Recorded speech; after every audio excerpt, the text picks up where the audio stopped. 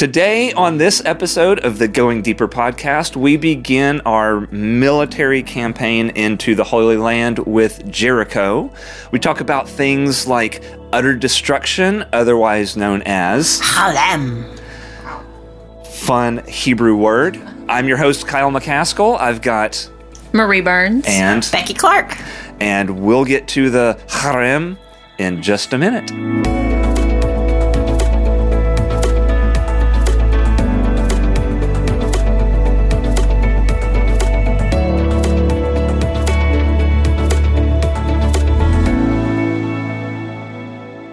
One chapter this week, but we're covering more than just one chapter because the whole idea of holy war and did God really call them to commit genocide it kind of gets ushered in because this is the first major battle. So yes, we're in one chapter, but there's a much larger topic that needs to be dealt with.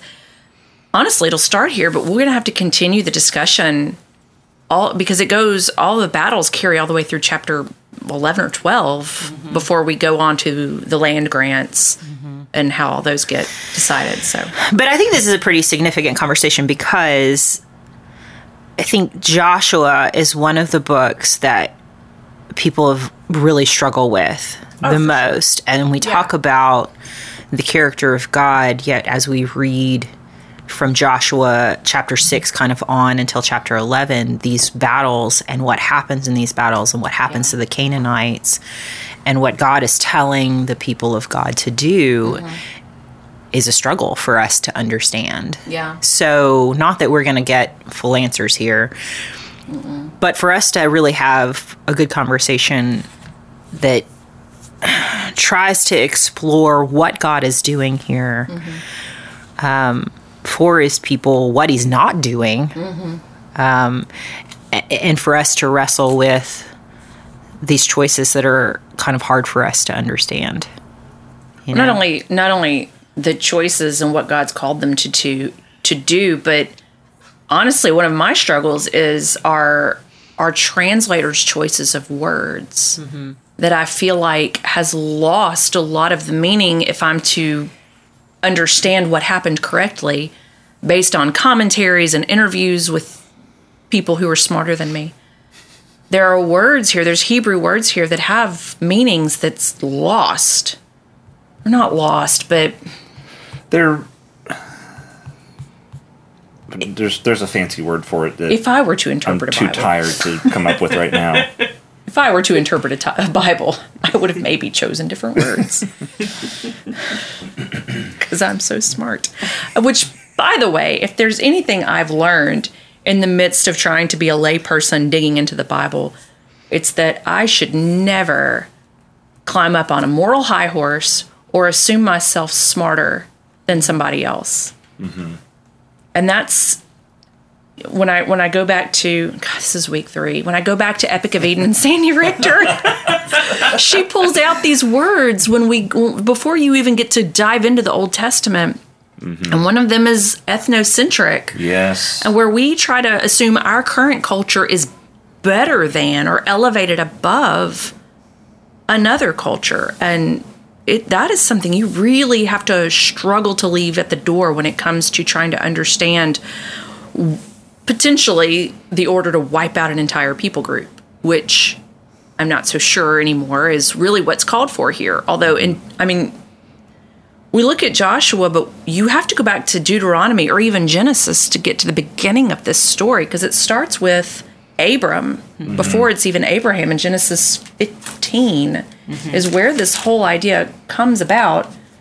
Chapter 15, verse 16, God is talking to Abram, and he says, You, however, will go to your ancestors in peace and be buried at a good old age. In the 4th generation, this is verse 16, your descendants will come back here, talking about Canaan, for the sin of the Amorites has not yet reached its full measure. So when we're talking about the land grant the first time, he's saying this is not for you, it's going to be for your descendants, but not yet, because the sin of the Amorites or the Canaanites has not yet reached its full measure. So there's definitely stuff going on in this land far before. And when we taught Leviticus and we were talking about the moral code or holiness code or whatever you want to call it, there's a whole lot of sexual sins and bad ways to sacrifice to false gods that do include child sacrifice, murdering your children.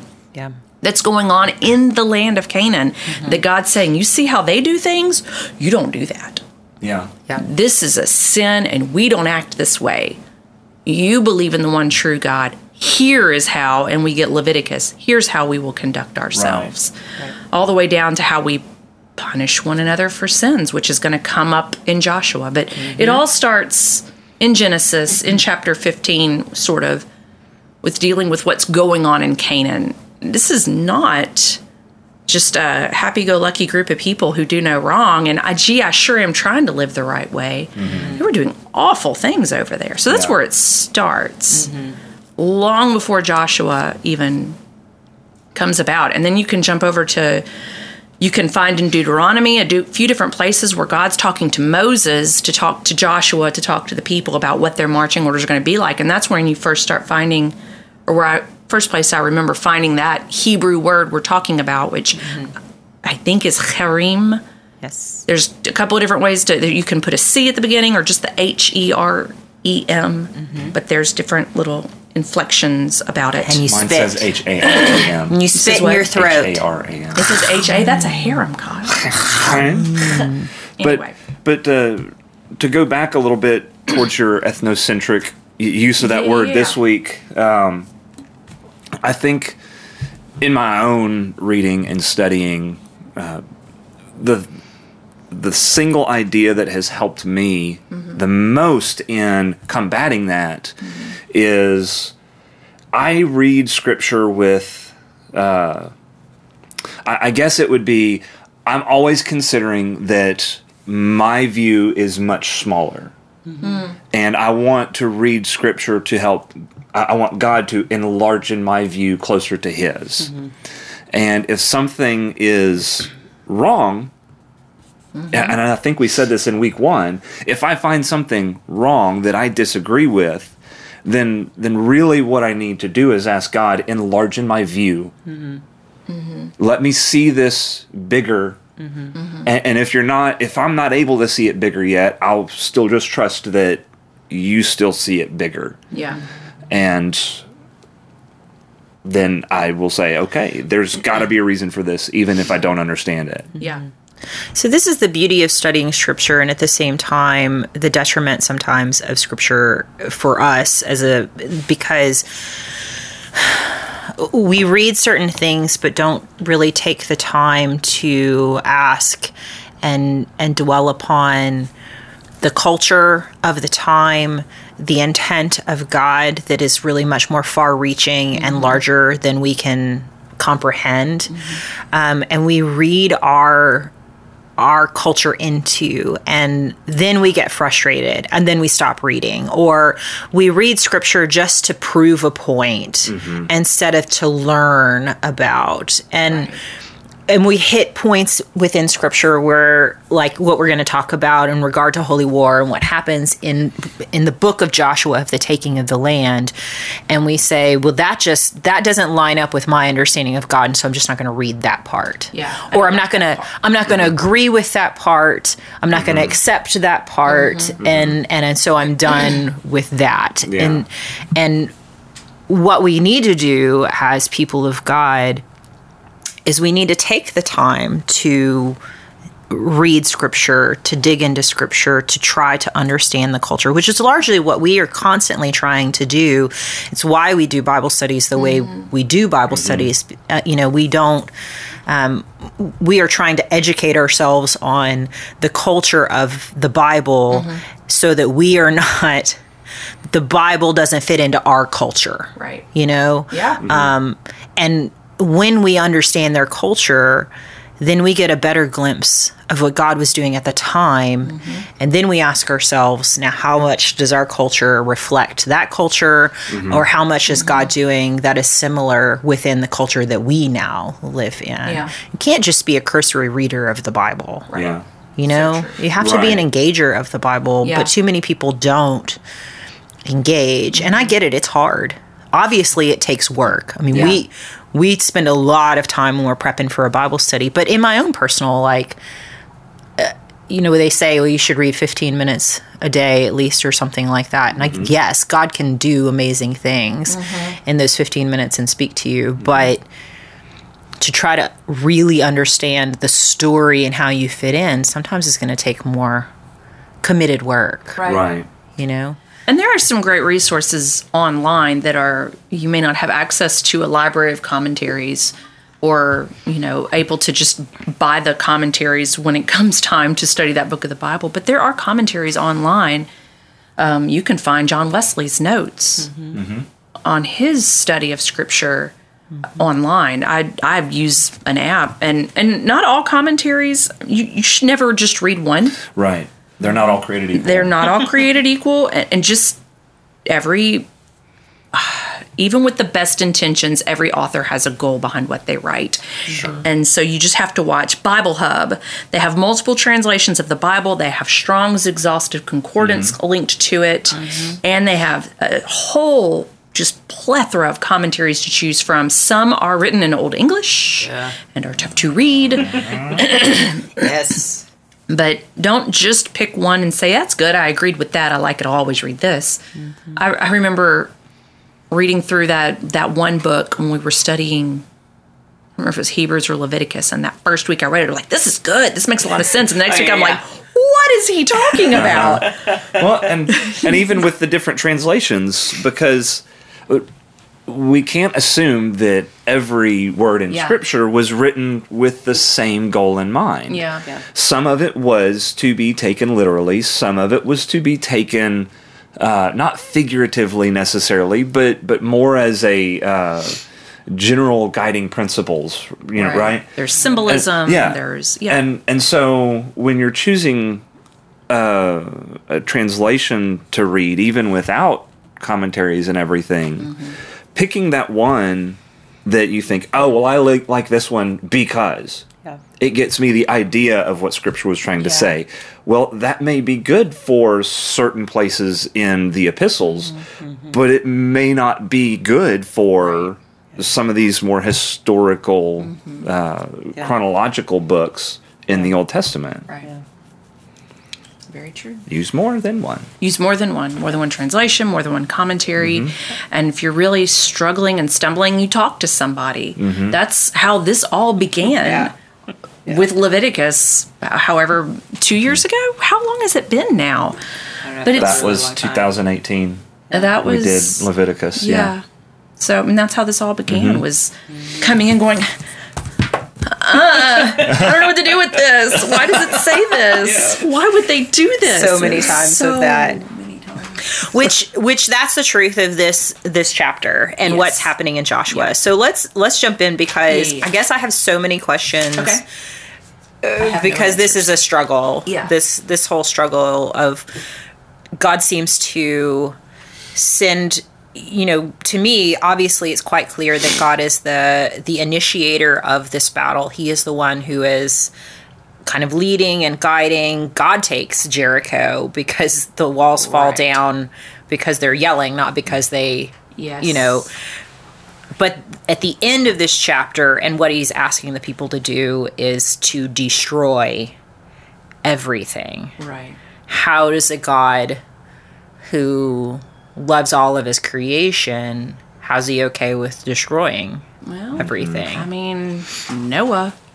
I mean, if we're gonna talk about Joshua, we kind of have to go back and talk about Noah and the fact that except for one family, he wiped out all of creation.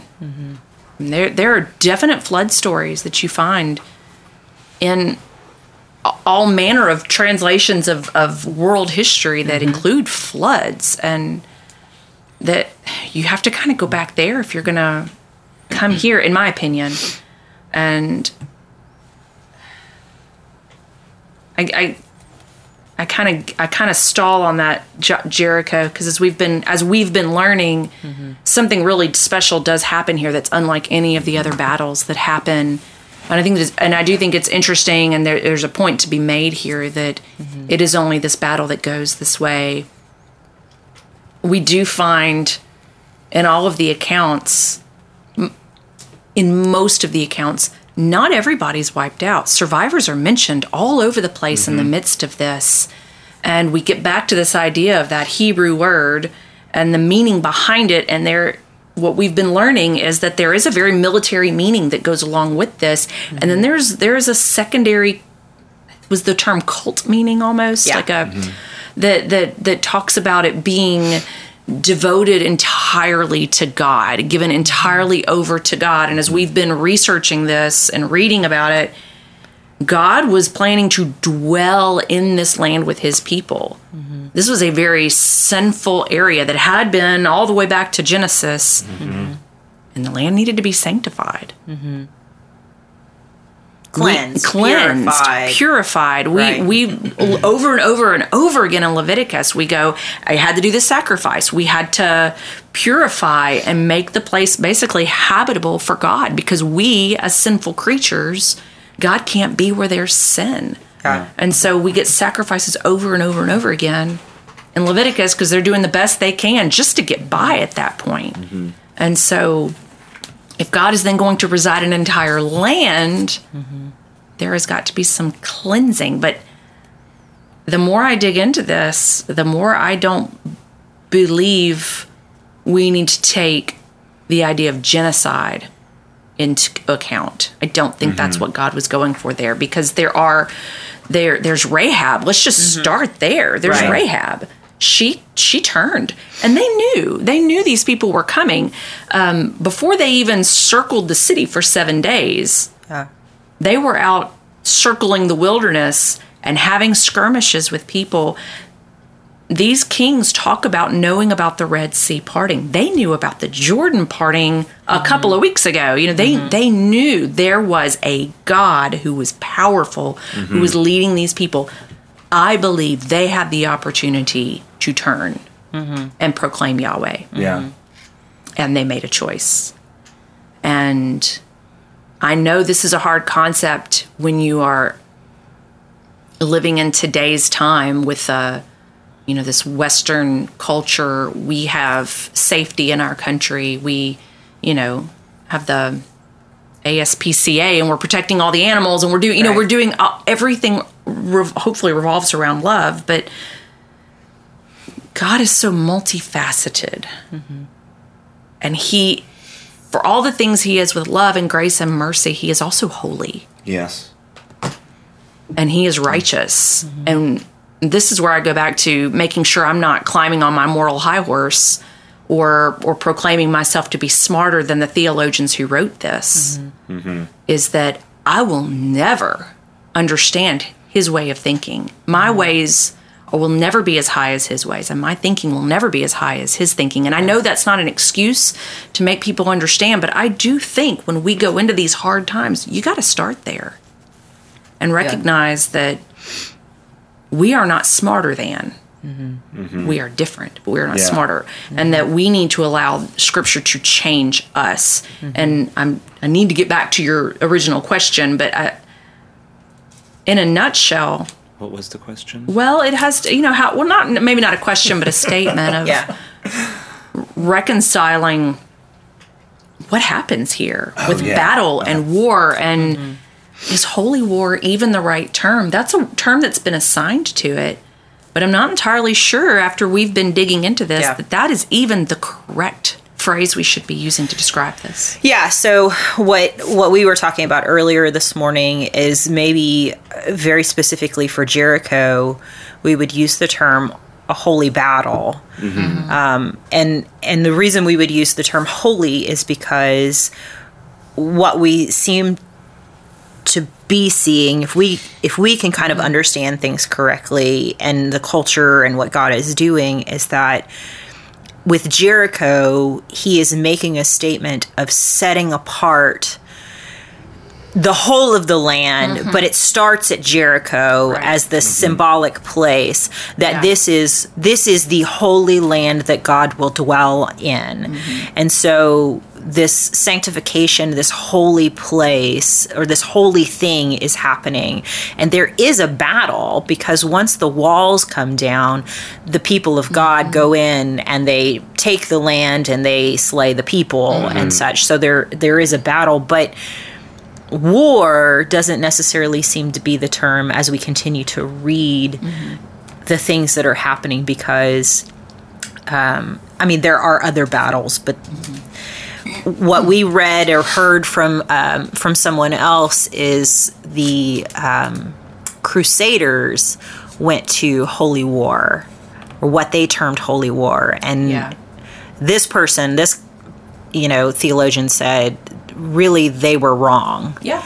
And that's probably a whole nother conversation, of which I don't know too much about the Crusaders, but I wonder if that term got applied back to what's happening with Joshua. So. And that's part of the issue of when we take our ethnocentrism and we put it into Scripture. Yeah. And part of the issue here is, we're talking about a culture of people who are taking land and defending land, who don't own land yet. Right. They are refugees. Right. They are refugees. And we don't live in a society here in the United States as a refugee land. Right. There are people who come into our land who are refugees, but we don't. I've never had to take land. Right. I've never had to defend land. I've never had to fight. I don't live in that culture. Right. This culture is very different. And so I have no right to read the Scripture and be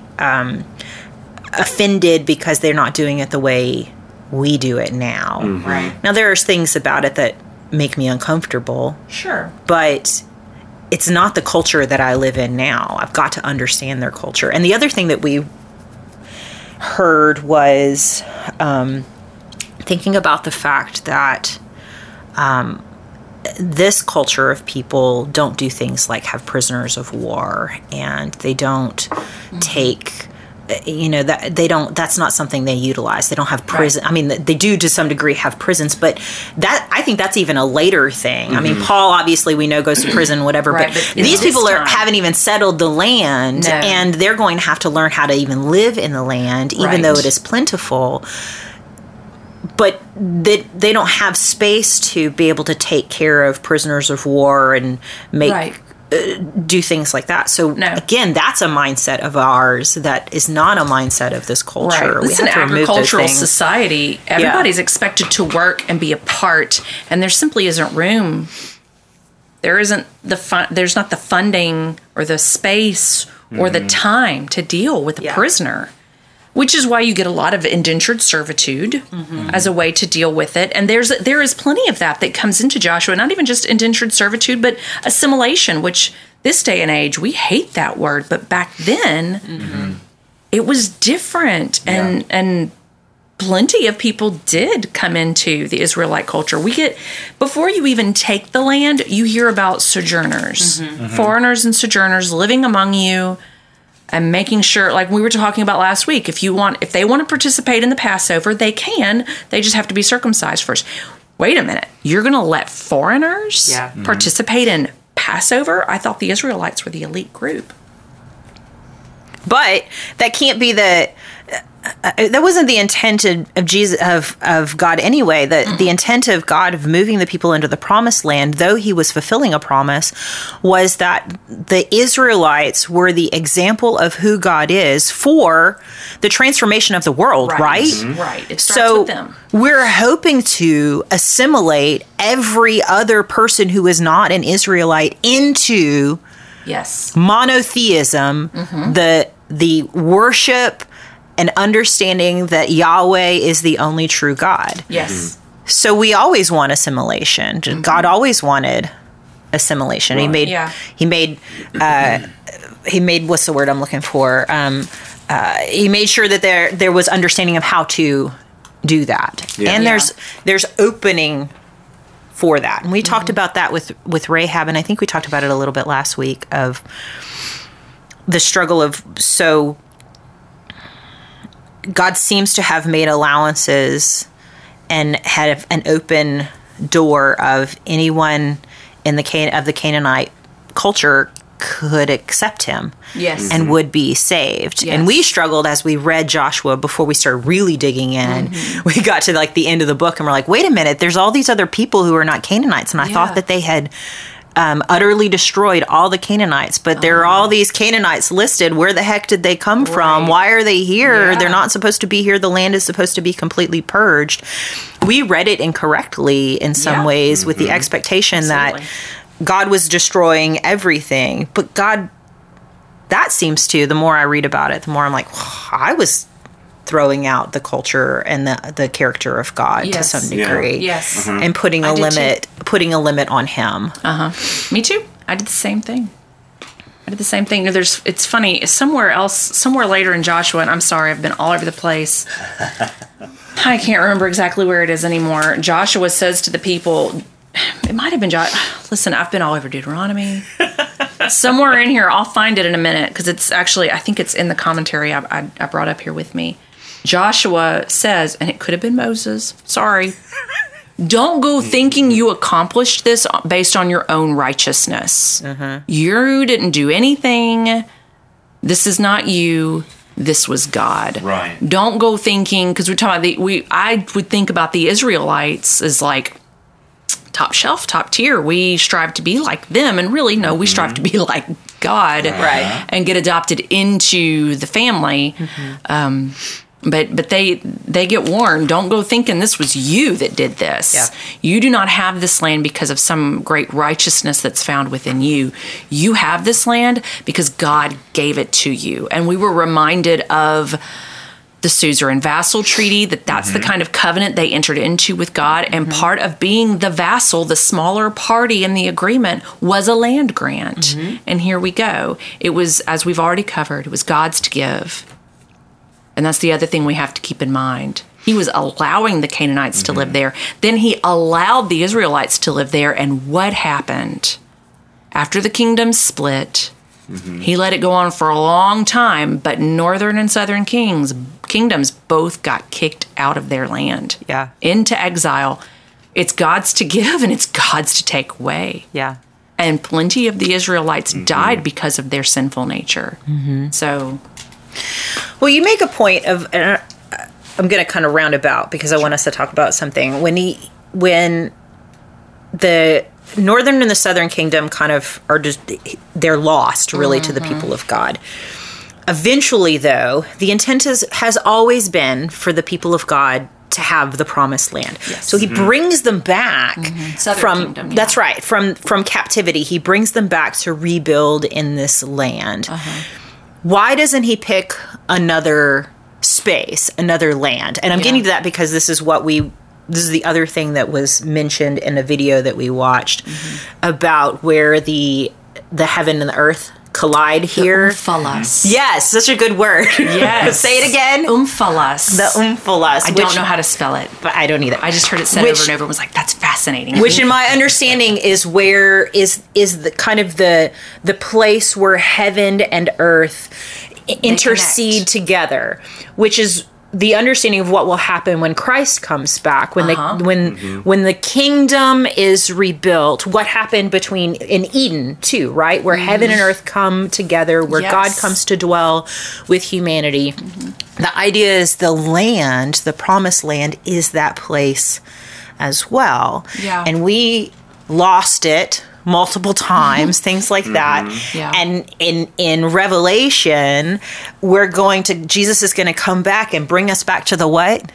The umphalas. The umphala, where the heaven and earth collide together, where the heavenly and humanity intersect. Yeah. And so, to me, that's pretty powerful to think about. That's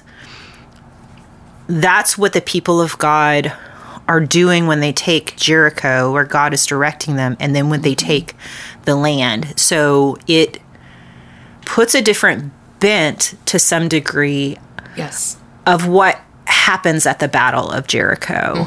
And though it is still hard for me to kind of sit in the fact that God takes out this whole people group in Jericho. I mean, it says everything is utterly destroyed. Jericho is one of 3 places where we know definitively everybody died. Right. Man, woman, child, animal, all that kind of stuff. And then they burn everything to the ground. Yes. But the idea is that it's the setting forth of this place that God has ordained as where heaven and earth will intersect, where he will dwell with his people. And then we screwed that up. Yeah. And we keep kind of screwing it up. And yet still the promise is there that there's going to be a place, again, where heaven and earth intersect, where the holy dwells with the people of God. So I read Jericho differently then. Yeah. Well, the fascinating thing about Jericho is, I mean, yes, we get the shout and the wall falls down, and that's really cool. But you gotta take a step back and recognize that not only was the ark there, the priests were there. The priests are not military men. That is not what their tribe was created for. They were created for the worship of God specifically, and to lead the others into that. So the fact that they're there and only in this battle tells us something's different here. Something special is happening here, and it's our first battle.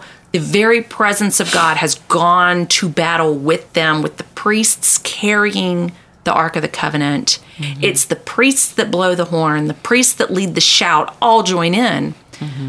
And then the military people, the military men, head into the city once the walls fall. This doesn't happen any other place in Joshua. It's just here. So that definitely draws out the Battle of Jericho. It wasn't Joshua that fit the Battle of Jericho. It was God. It was God Yeah. that took care of that one. And you've heard the sciencey people who want God and science to just mesh beautifully. God made science. We're going to go back to that because remember with the Jordan River, and we've got, well, there were earthquakes back then, and, that's how you explain it.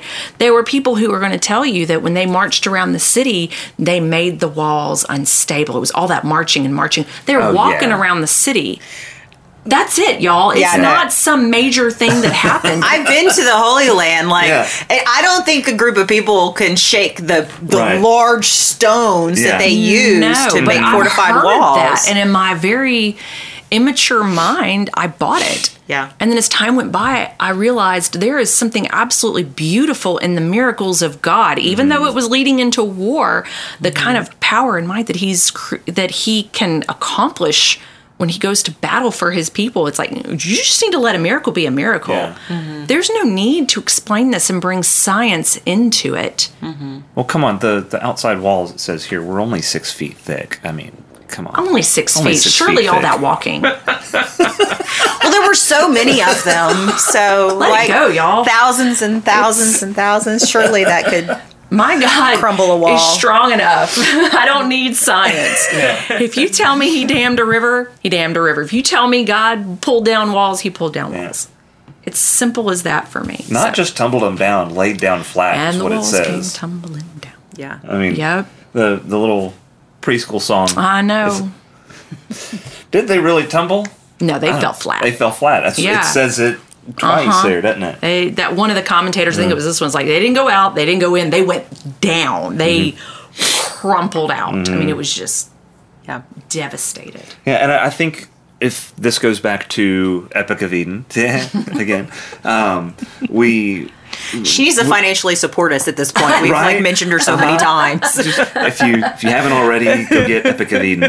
But she mentions in the video Bible study series that when they excavated Jericho, the walls had not been battering rammed down towards the inside, that they had fallen like... Did they fall out? She says that they fell out, but it wasn't a caving in like I see what you mean. The people on the outside pushing the walls down. Right. It was God's might and power that leveled the walls, and the walls were down in a different fashion than you would see in a great military battle where the soldiers tear the walls down. Yeah. Right. Yeah. Go watch Epic of Eden. It's so good. Not sponsored. It should be. Okay, so then here's my question. Okay. For you to answer. Whoa. If God can take the walls down, why did the people Why did everyone in Jericho have to die, though? Well, I think you get back to the sanctification of the land. Okay. And the idea of the umphalos, and if God is going to reside in this land, it does have to be cleansed. But I do think there's also there were maybe 3 cities that this was done to, where every man, woman, and child, every living thing are killed, and then the city is burned. And in the rest of the instances, they are less about the city and more like a field battle, is what we were learning. So. Well, and one thing that I'm seeing here, especially in this, and if I want to read this kind of like I would read a story, and I'm looking at it, I don't know the stuff that comes after it yet. I know this, and I see that in both the translations I have here, it's translated the same way, that utter destruction. That word we were talking about, the harim. I sound kind of silly saying it, I think. Trying to sound smarter than I am. But even their plunder and loot and everything that they get, all of it is dedicated to the Lord. Yes. And I think whenever you're dealing with this idea of utterly destroyed, because that's in all of the places that we see it, it either says set apart or utterly destroyed whenever this word is used, as far as I've read in the references for it. And so that means that the people have no chance, no opportunity to take any kind of ownership of anything that they've done here. And for you to utterly destroy a city like that, it's got to be completely destroyed, people and all, which sounds horrible from our context. But golly, they cannot take ownership, even like the indentured servitude and everything that you're saying that comes along in subsequent chapters. God says no. This one, the whole thing is essentially set apart, sacrificed to me. And in fact, there is a curse that's leveled at the end of chapter 3. If anybody tries to rebuild this city, you sacrifice your firstborn child. They will die. If you try to put these walls back up, your youngest is dead. This is wholly and completely God's. So, meaning like this land is, to go back to last week, this utterly destroyed land, this leveled space, is now a space of remembrance of what God has done. So anytime you pass by the place where Jericho was, you remember what God did at this place. You can't rebuild upon it, because then you can't remember it. It gets hidden. And that's great. And this just occurred to me, and I'm like jumping ahead now because I'm doing AI next week. That's what we're talking about. But Bethel AI, however we talk about it, we'll talk about that part next week once I do a little more studying. They'd utterly destroy that land. I wonder if the reason that they utterly destroy that land is because they didn't actually do exactly what they were supposed to do at Jericho. Because what we find out, spoiler alert, is that one guy takes some of the things that was supposed to be devoted to God and he hides them. So that the full sanctification of the land and the place that's supposed to be remembered has been defiled. And so it's not fully sanctified and holy. So then they go into battle at Ai. They lose the first battle. They find out. Then God tells them a guy didn't do what he was supposed to do, and they have to take care of him, which we'll talk about. And then they go back in and they utterly destroy. I wonder if the intent initially was not supposed to utterly destroy Ai, but they had to, because they didn't actually do what they were supposed to do at Jericho because all to set that land apart. Maybe but they totally destroy Hatzor later. Yeah, I don't know. We hadn't got there yet. I don't know. That's chapter 11. We got to figure that one out later. There had to be a reason that there were specifically 3 at least 3 recorded that we know of. 3 is a good number, and we all know in the Old Testament specifically, numbers are very important. But there are 3. They are meant for symbolism. I don't know.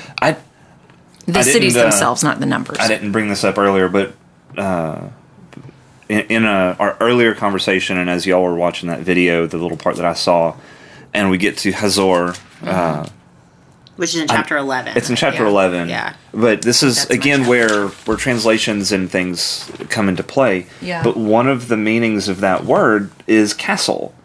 And so part of me thought, not only is it a theological thing here, it could also be a tactical thing here. Because if you take down the castle, which would be like the central... your hub or your central seat of power, that's what I'm trying to say, then you're going to have a lot easier time with the outlying lands because your castle has been sacked. Well, and there are plenty of times where it's recorded what happens to the kings. And that's kind of it's once you've got the king, you've cut the head off the snake, so to speak. But didn't the video we watched say that Hazor, the king of Hazor, was the kind of leading king of all of those other kings that had joined together? So you're making an example in this one place. Well, I guess ultimately the point is that if we read Joshua carefully, the assumption is, if we're not reading it very carefully, the assumption is that God has come in and told the people to destroy every person in Canaan. Right. A careful reading would, if I am understanding correctly from some of the things that we've read and watched and talked about, is that is not true. There were only 3 places where the people of God are told to destroy everyone and everything. Not all of Canaan. God extends grace to the people to either assimilate or become indentured servants. So the other, it's slaves, but slaves that, like, I think Scripture tells us, slaves that eventually can work themselves out of slavery. It was never the intent for them to be slaves their whole life, because we've got things like the year of Jubilee, Right, where you're supposed to be released and restored, and we, as far as I understand, actually have no biblical proof from what we have of the Bible that actually transpired. Right. So we did against what God said. Yes. We continued to put people in slavery and hold them in slavery, and that was not even the intent for the Canaanites. Yeah. And if you're looking for more information on the year of Jubilee, you can go watch our Leviticus study. You can just go watch the Leviticus study in general. Maybe we'll put a link to that episode or that session. I can't remember what chapter that was. That was our first outing with video recording. That one was a little rough. There's kind of a couple of thoughts that have occurred to me. One is we talk about Jericho and the sacrifice and the symbolism that goes with it. There's also the grace there with Rahab and her family. And God of the Old Testament gets a bad rap from the way our modern day readers look at the Old Testament. He's so mean, and it's smite this and smite that, and we have grace. For Rahab right here. I mean, we have grace before they even cut covenant with him. You can go back to the fact that he rescued them out of slavery, brought them across the Red Sea, and started providing manna for them, I think, even. Maybe I forgot that out of order. But anyway, he's providing for them already. They are given a shot at a new life before he ever cuts covenant with them. So grace follows. It's a thread throughout the entirety of your Bible, even your Old Testament. And so we have that with Rahab here. And of course, we talked about her week before last, but before she even really totally understood, she took a great step in the right direction. And we shouldn't go trying to put too much on her and make her something she's not. She was a sinner who recognized she did exactly what I think God was going for. She's watching these guys go out in the wilderness, and she's going, ooh, their God is stronger than my God. There's something different here. Yeah. There's something special here, maybe even. Right. And so there is room for that here. There is room for assimilation. And in fact, in one of the chapters that we'll get to in Joshua, and it's talking about a battle that took place, we are told of survivors. And then it says Joshua completely destroyed. It was all devoted entirely to God, to destruction. But there's survivors. So we have to watch for that stuff and how we read and recognize, okay, maybe there's more to it than just face value. He didn't devote it entirely to destruction. We have survivors. So we need to watch we have to watch for those kind of things and ask questions when we see them and say, maybe this isn't what I initially thought when I went into this. The God of the Old Testament wasn't so mean and grumpy. No. But what we have to Holy. remember, though, that I think we soften too much when we get to maybe the New Testament, or what we want to really hold on to as people of God is just the grace of God. But you can't have grace with also having justice. You can't fully understand grace without having justice. And God is both of those things. And we don't like to talk about that. But sin, going back to like the very base of whatever, sin is the separation between us and the holy is God. And with sin, there is death. There is death of some kind of understanding. There is death of relationship. And sometimes there is physical death. And so for the Canaanites of Jericho, who we learn honestly from Rahab, have the opportunity to choose Yahweh.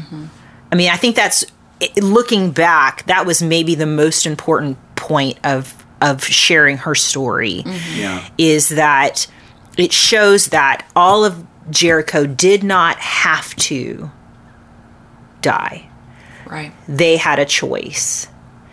And they could have left Jericho. They knew the people were coming.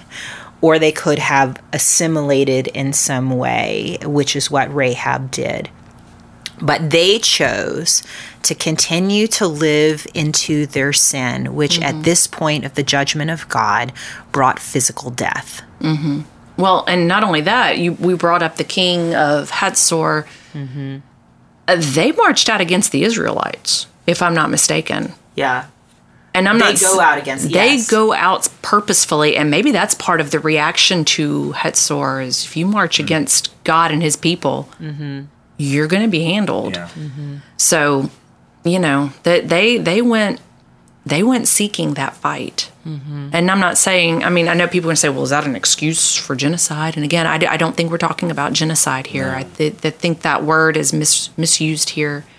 But they definitely sought that battle out. And I do wonder how differently that campaign would have gone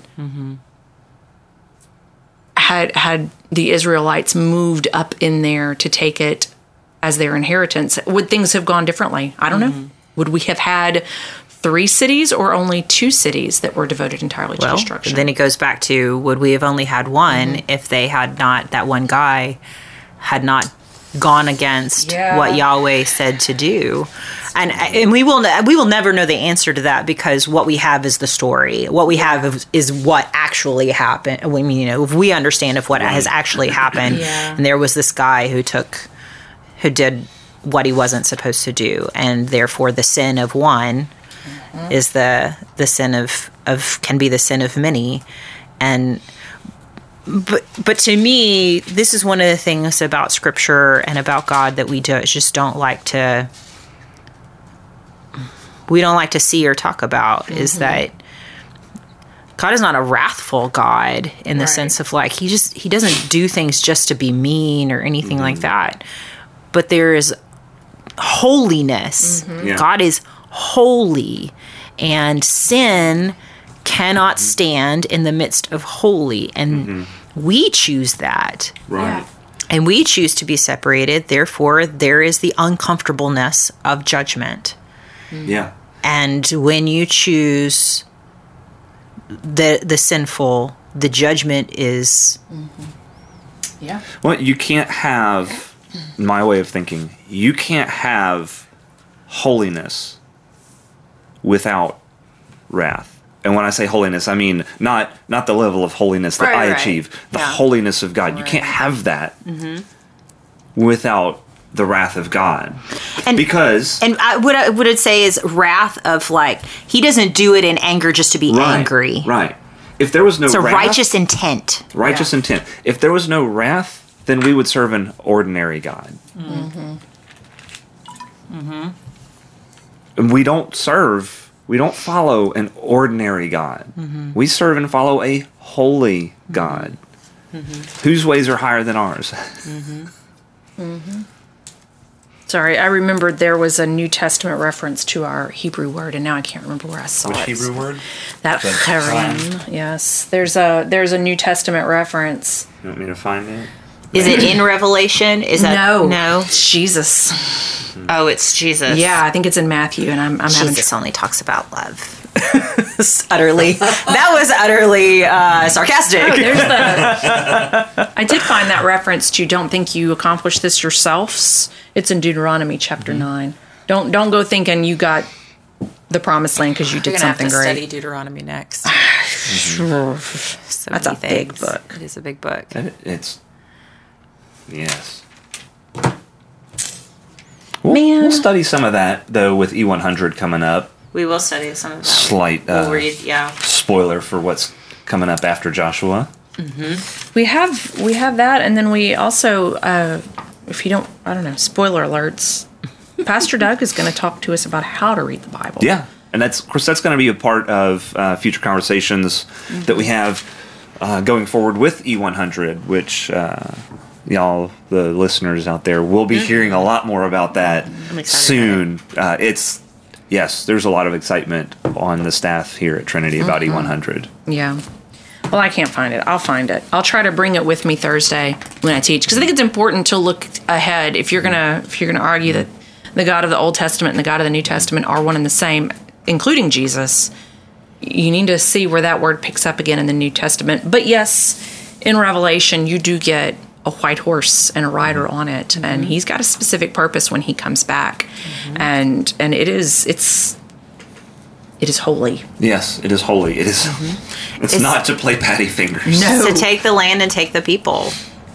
Yeah, and the people will have a choice, just as the Canaanites did. Yeah, and if they choose not to follow the God of all creation and submit to them, there will be separation, and it will be physical.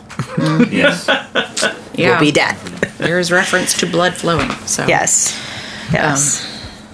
I'll find that and bring it Thursday when we actually do the teaching. Okay. But well, I don't think we're in any way like fully done with this conversation, but we will continue it as when we talk about the battle next week, when we get to Hazar or whatever it's called in chapter 11. Hatzor, yes. And then I'm just going to butcher the words. As they continue to take the land, we will continue to kind of have this conversation. Yes. It will be the thread through the rest of... it's through chapter 11 or something, right? Yeah. I think so. And then once they take the land, there's a transition in the book of Joshua from the taking of the land to kind of the distribution of the land to the people of God. And really, so when people say, well, the book of Joshua is just all about all these wars, and it's not very... Yeah. It's 23, 24 chapters, and only 11 of them are actually about battles. Yeah. Yeah, the rest are about the giving of the land, the distribution. So I think it's very specific. It does. And I think that'll go back. I think we will probably come back to this conversation of Jericho even then. Yeah. So it'll be interesting. Good stuff. Very good stuff. Well, I guess that wraps it up for this conversation for this week, to be continued in the weeks to come. Thanks for watching. Thanks for listening, y'all. We'll see y'all next time.